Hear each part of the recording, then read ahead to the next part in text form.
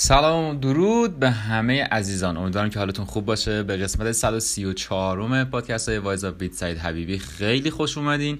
امیدوارم که این قسمت هم مفید باشه براتون.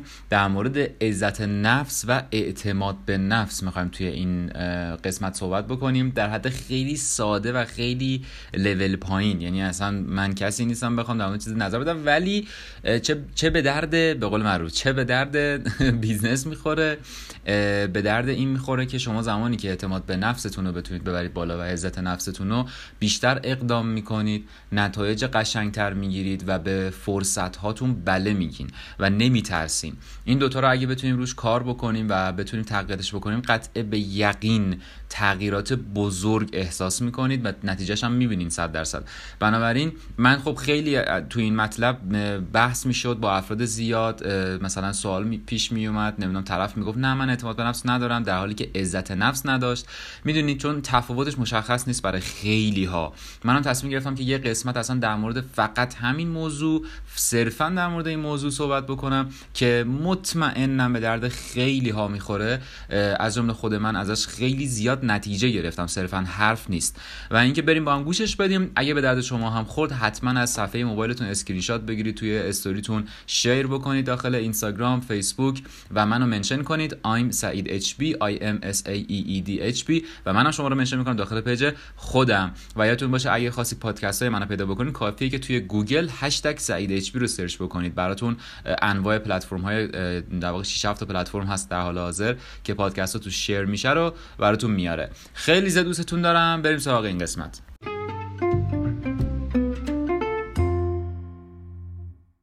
برو بریم. سلام به همه. امیدوارم حالتون عالی باشه. سعید حبیبی هستم و سعید HB با سعید HB میتونید منو پیدا بکنید. SAEEDHB. بعد از چند مدتی دوباره اومدم لایو و در مورد اون موضوعی که قول داده بودم میخوام صحبت بکنم به نام عزت نفس یا اعتماد به نفس. چه تفاوتی این دو تا با هم دارن؟ اصلا چرا میخوام در موردش صحبت بکنم؟ دلیلش هم اینه که توی بیزنس کردن به شدت تاثیرگذاره و خب این یکی از زمینه‌هاییه که در واقع تفاوت این دوتا رو دونستن و به ماها خیلی کمک میکنه و به شدت میتونه قوی باشه. اما بریم سراغ اینکه این لایو با هم انجام بدیم و اطلاعاتش رو بهتون بدم. من خیلی ساده میخوام صحبت بکنم و یه سری چیزا رو، یک سری تفاوت‌ها رو میخوایم با هم درش بیاریم و خیلی کوتاه هم بریم جلو. اوکی، اصلا نمیخوام طولانیش بکنیم.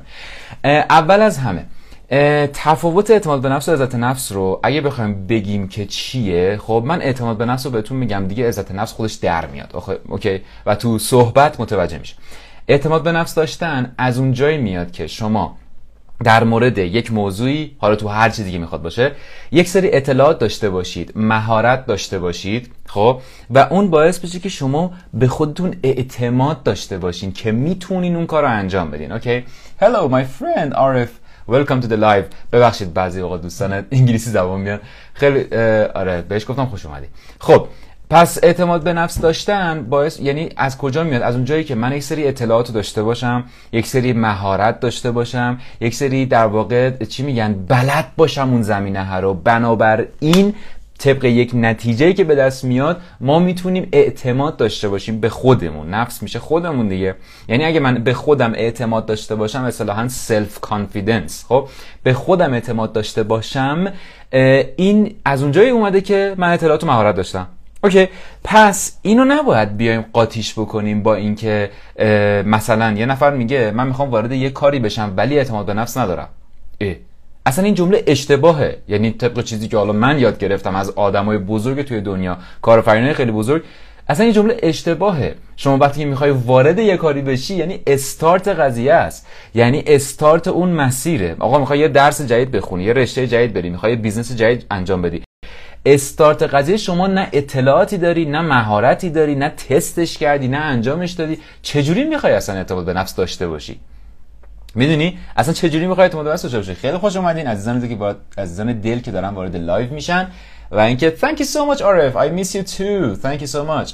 مرسی که دارین وارد لایو میشید. کسانی که میخوان حالا میتونید لایو رو برای بقیه هم بفرستید، فقط تو کامنت ها بگین فرستادید، من آیدیتون رو بخونم. مرسی ازتون. اوکی، پس اگر من استارت مسیرم هست، اصلا همچین جمله اشتباهی که بگم اعتماد به نفس ندارم. این که من میترسم یه مسیر رو شروع بکنم، خب حالا هر مسیری که میخواد باشه اوکی، میترسم یه کاری رو، یه حرکتی رو بزنم، از اونجایی نمیاد که من اعتماد به نفس ندارم، از اونجایی میاد که من عزت نفس ندارم. عزت نفس از کجا میاد؟ یعنی عزیز دانستن خودت، یعنی بالا دونستن خودت، نه که خودتو بالا بگیری و بقیه رو له کنی. نه نه نه نه نه، اصلا اشتباه نگیر. زمانی که شما عزت نفس داری، خب یعنی خودتو دوست داری و رو خودت همه جوره بستی.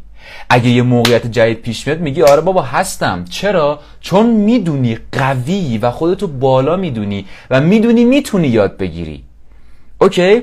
اینو میدونی. خب این از اونجایی نمیاد که اعتماد به نفس داری. اعتماد به نفس گفتیم از اطلاعات داشتن و مهارت داشتن به دست میاد، اصلا ساخته میشه. قبلا من یه لایو رفتم در مورد اعتماد به نفس که یکی از پربازدیدترین لایوام و یکی از اصلا یکی که چه عرض کنم پر پلی ترین قسمت پادکستام شد که 6 راهکار برای بالا بردن اعتماد به نفس.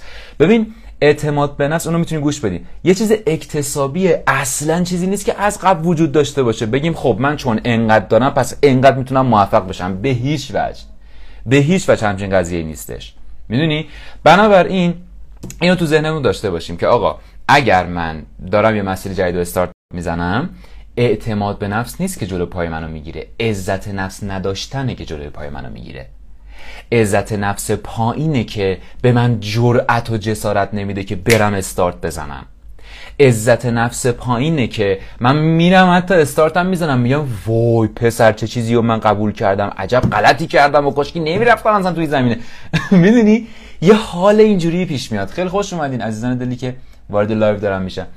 خب یه حالت اینجوری این از اونجا پیش میاد، از اونجا در میاد که عزت نفس ما نداریم. اوکی، حالا من یه چیزی رو میخوام کوچولو باز بکنم که ببینیم خب اوکی اعتماد به نفس این شد، پس عزت نفس هم این. حالا چجوری هر کدومو ارتقا بدیم که اوکی خب فهمیدم تفاوتش چیه توی مسیری. اگه من میخوام قدم بردارم، میگم هر مسیری، اصلا یه نفر میاد به شما پیشنهاد میده، میگه آقا چه میدونم مثلا بیا 2 روز فلان کارو برای من تو شرکت من انجام بده. خب بهت انقدر مقدارم پول میدم، پول خوبی هم داره بهت پیشنهاد میده، پول رو دوست داری ولی میگی نکنه من نتونم انجام بدم. خب یا هر چیزی مثل این. سلام خیلی خوش اومدین، خیلی خوش اومدین. بعضی عزیزانی که دارن وارد لایو میشن من چند ماه خبر ندارم ازشون. خیلی خوش اومدین. خب پول خوبه ها، یعنی تو میدونی وای چقدر پول خوبیه ولی به خود میگی نه من چجوری اینو انجام بدم وای. خب ولی یه کسی که عزت نفس بالا داره میگه اوکی انجام میدم، فقط باید بهم بگی که مثلا فلان کار چجوریه و من تمام تلاشمو میکنم که اون چیزی که تو داری میگی رو درست انجام بدم. خلاص این میشه عزت نفس بالا. حالا میدونی داستان چیه؟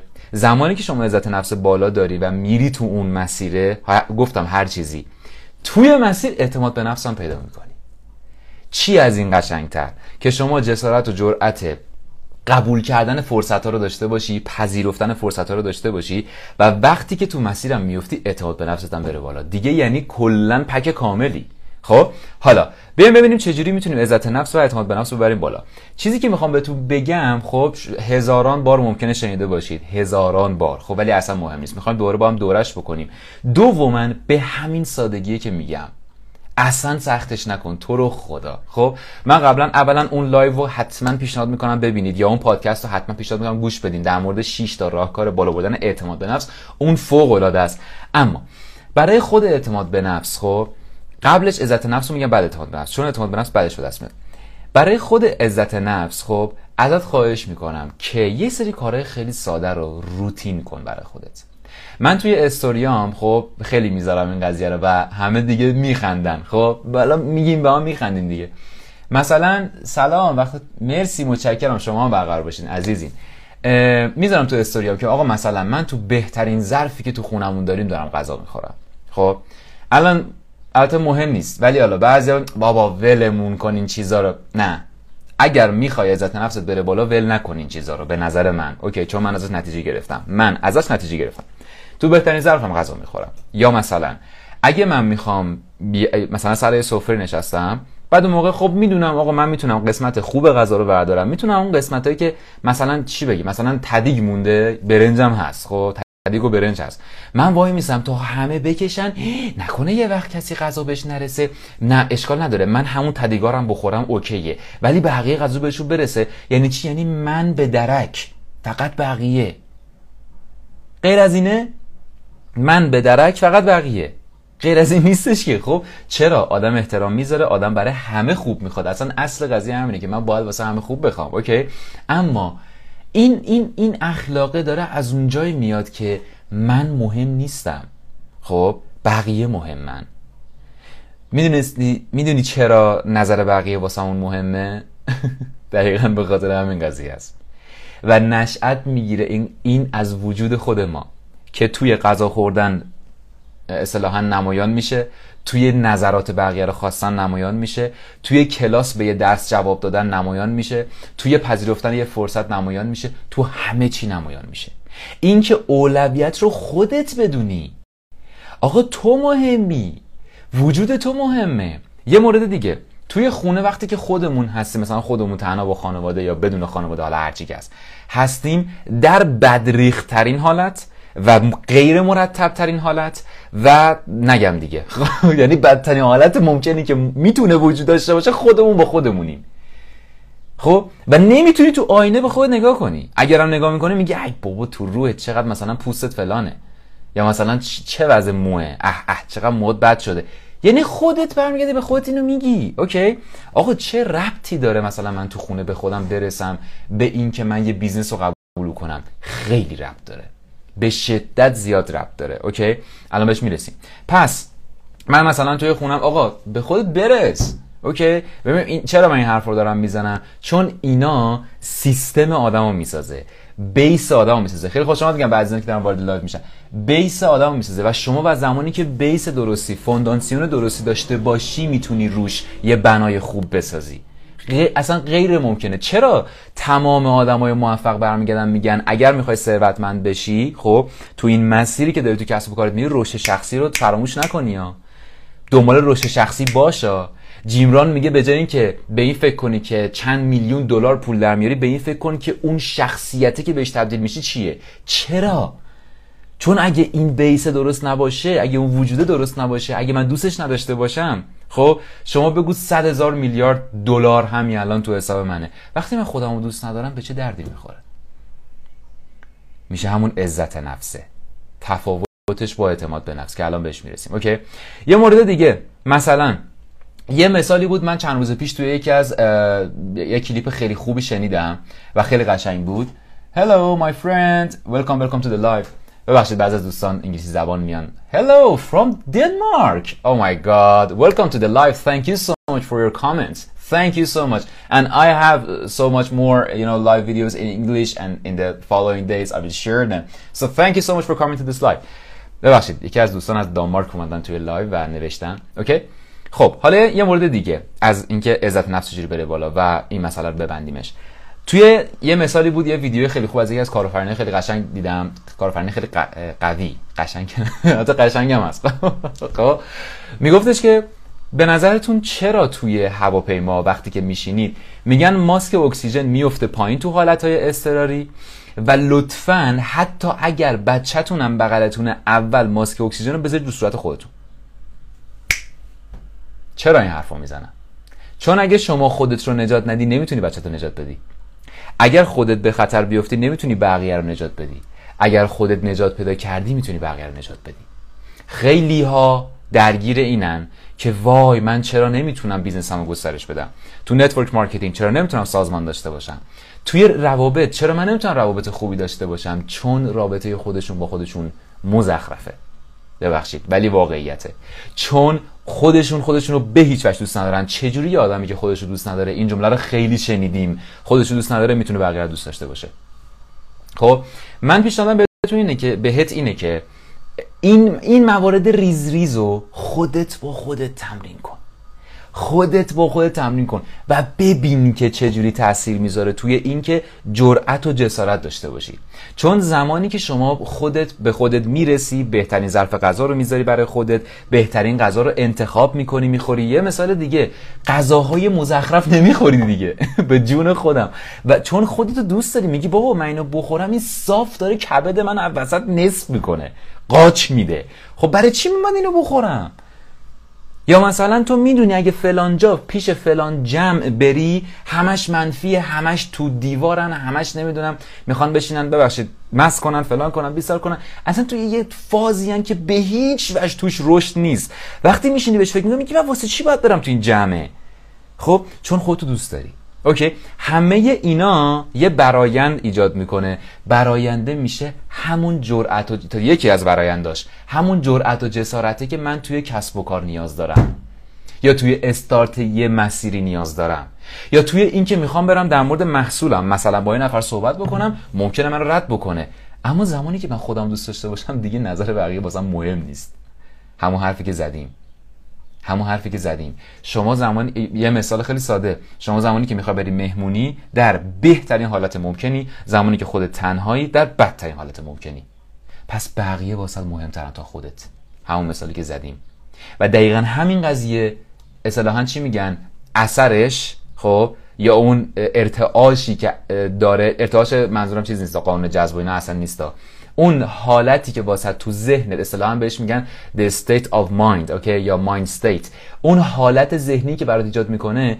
تو داری میرید مهمونی و اینا چه ربطی به کسب و کار داره؟ ولی تو کسب و کار ربط داره. زمانی که میخوای با در مورد محصولت با این نفر صحبت بکنی، نظر اون آدم از نظر خودت مهمتره. و اگه بهت بگه نه، تو میگی چقدر بد شدیم به من گفت نه، وای خدای من باید بشینم 5 روز گریه کنم عزاداری کنم چون طرف گفته نه. باور کن من این آدما رو دیدم، خودم بودم. خب چون نظر من که مهمتره. این همش از عزت نفس میاد. اوکی، حالا آقا من اینو پیدا کردم، پس ازت خواهشی که دارم بیشتر به خود برس، بهترین غذا، بهترین لباس رو بپوش توی خونه، اصلا عشق کن با خودت. اوکی، و خودت تو باید اول از همه بهتر باشی، از همه تأمین تر باشی. و البته میگم این به این معنا نیستش که ما پا بزنیم رو بقیه ها، نخواهشن. اوکی، حالا این که انجام شد، پس میشه استارت اون مسیری که صحبتشو کردیم، که من الان جرأتشو دارم یه مسیر رو استارت بزنم. توی مسیر برای این که این اعتماد به نفست حالا بره بالا، چیکار باید بکنیم؟ خیلی ساده، همون حرفی که اول لایو زدم. اعتماد به نفس یعنی این که شما مهارت‌ها و اطلاعات توی یه زمینه ای بالا باشه. به نظرتون چه کسی توی مثلا زمینه کسب و کار خودت از همه اعتماد به نفسش بالاتره؟ غیر از اینه که اون کسی که بیشتر تجربه داره، اون کسی که بیشتر تو اون کسب و کار بوده. باور کن حتی آدمایی که توی یه کسب و کاری فقط هستن، یعنی اصلا چیزی انجام نمیدن، مثلا طرف میره شرکتو میاد، یا مثلا طرف دیدی که خیلی ها رو شنیدین دیگه، مثلا طرف میگه من در مغازه فلانی بودم چند سال، این باعث شد که من بشم مثلا بازاری، مثلا بشم منم مغازه دار. از کجا میاد؟ چرا باید اون طرف اعتماد به نفس داشته باشه برای اینکه اون کار رو انجام بده؟ خب یاد گرفته دیگه. اوکی، پس یعنی حتی کسی که توی یه مسیری فقط هست، مثلا یه نفر میخواد کارآفرین بشه ولی کارآفرین نیست، اما هر روز مطالب کارآفرینی میبینه، یاد میگیره، اعتماد به نفسش میره بالا. حالا یه نکته خیلی مهم، صرفاً یاد گرفتن، کتاب خوندن، آموزش دیدن، یوتیوب رفتن و آموزش دیدن، تو اینستاگرام آموزش دیدن، توی ایونت های خیلی بزرگ رفتن و آموزش دیدن، پول پرداخت کردن بابت آموزشا، نمیدونم خودت بری حتی به بقیه آموزش بدی. ببین هیچ کدوم از اینا انجام دادن کار نیست. خب و شما زمانی مهارت پیدا میکنین که یه چیزی رو انجام بدی. به طور مثال من یه کاری رو قدیم انجام میدادم، خیلی هم هنوزم دوستش دارم، ولی چند سال الان از وقتی که اون دستگاهی که اون ابزاری که داشتم از بین رفت دیگه انجامش ندادم. اونم چیز بود، اصطلاحاً کار کردن با اره‌مویی. خب اره‌مویی شاید بشناسید. اره‌مویی خب باش مثلا طرح‌های روی چوب میشه در آورد. اینو من خیلی دوست دارم این کارو و خیلی انجام دادم. اوکی، من زمانی که اینو میدیدم اول، خیلی مثال ساده، میگفتم واو چقدر این خفنه، چقدر خوشگل میشه انجام داد. یه سری اطلاعات به دست دادم، مثلا تیغه فلان داره، تیغه فلان داره، این پیچا رو بهش میگن پیچ خروسی، آچارش رو بهش میگن آچار خروسی، مثلا توی مایه ها نمیدونم به این میگن تیغه، به این میگن دسته، چوب سلایه باشه، چوب فیب باشه. این یعنی همه چی رو میدونستم. اوکی، اما به محض اینکه اره‌مویی رو دستم گرفتم چه اتفاقی افتاد؟ دیدم این چرا اینجوریه؟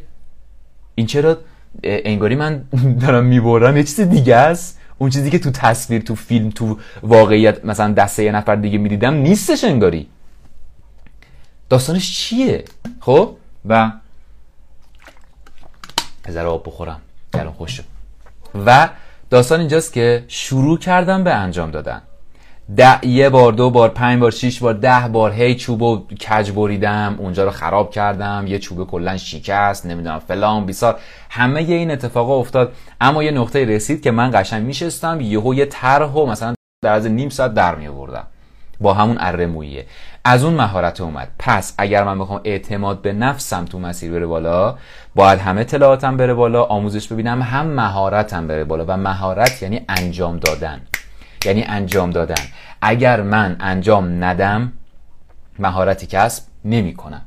و اینجاست که آدما میان، البته اینو بگم کسی که عزت نفس داشته باشه، عزت نفسش رو تقویت کنه، نمیشه انجام نده یا بده، نمیشه انجام نده. خب یعنی چی؟ یعنی کسی که خودشو دوست داره، خب وقتی که بهش میگی این اطلاعات کسب و کار، میگه خب بریم انجام بدیم نتیجه بگیریم.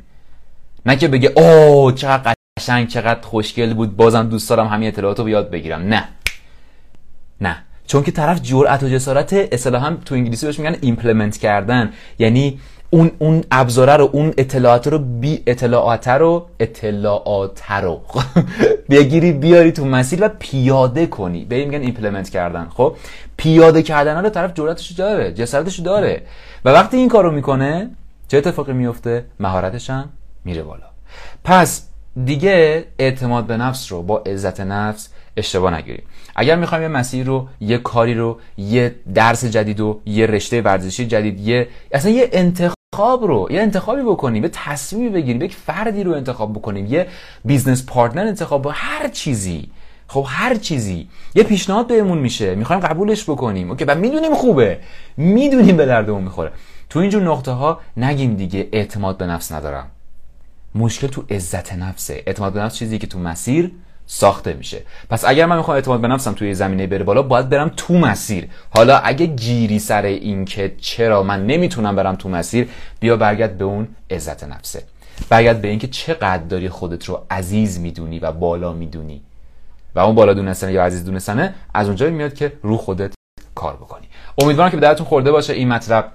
اگه به دردتون خورد حتما برای بقیه هم بفرستید، چه لایو فیسبوک، اینستاگرام، یا ویدیو رو حالا تو یوتیوب، هر جایی دارید میبینید، و یا اینکه پادکست رو دارین گوش میدین، حتما برای بقیه هم بفرستید که بقیه هم بتونن استفاده بکنن.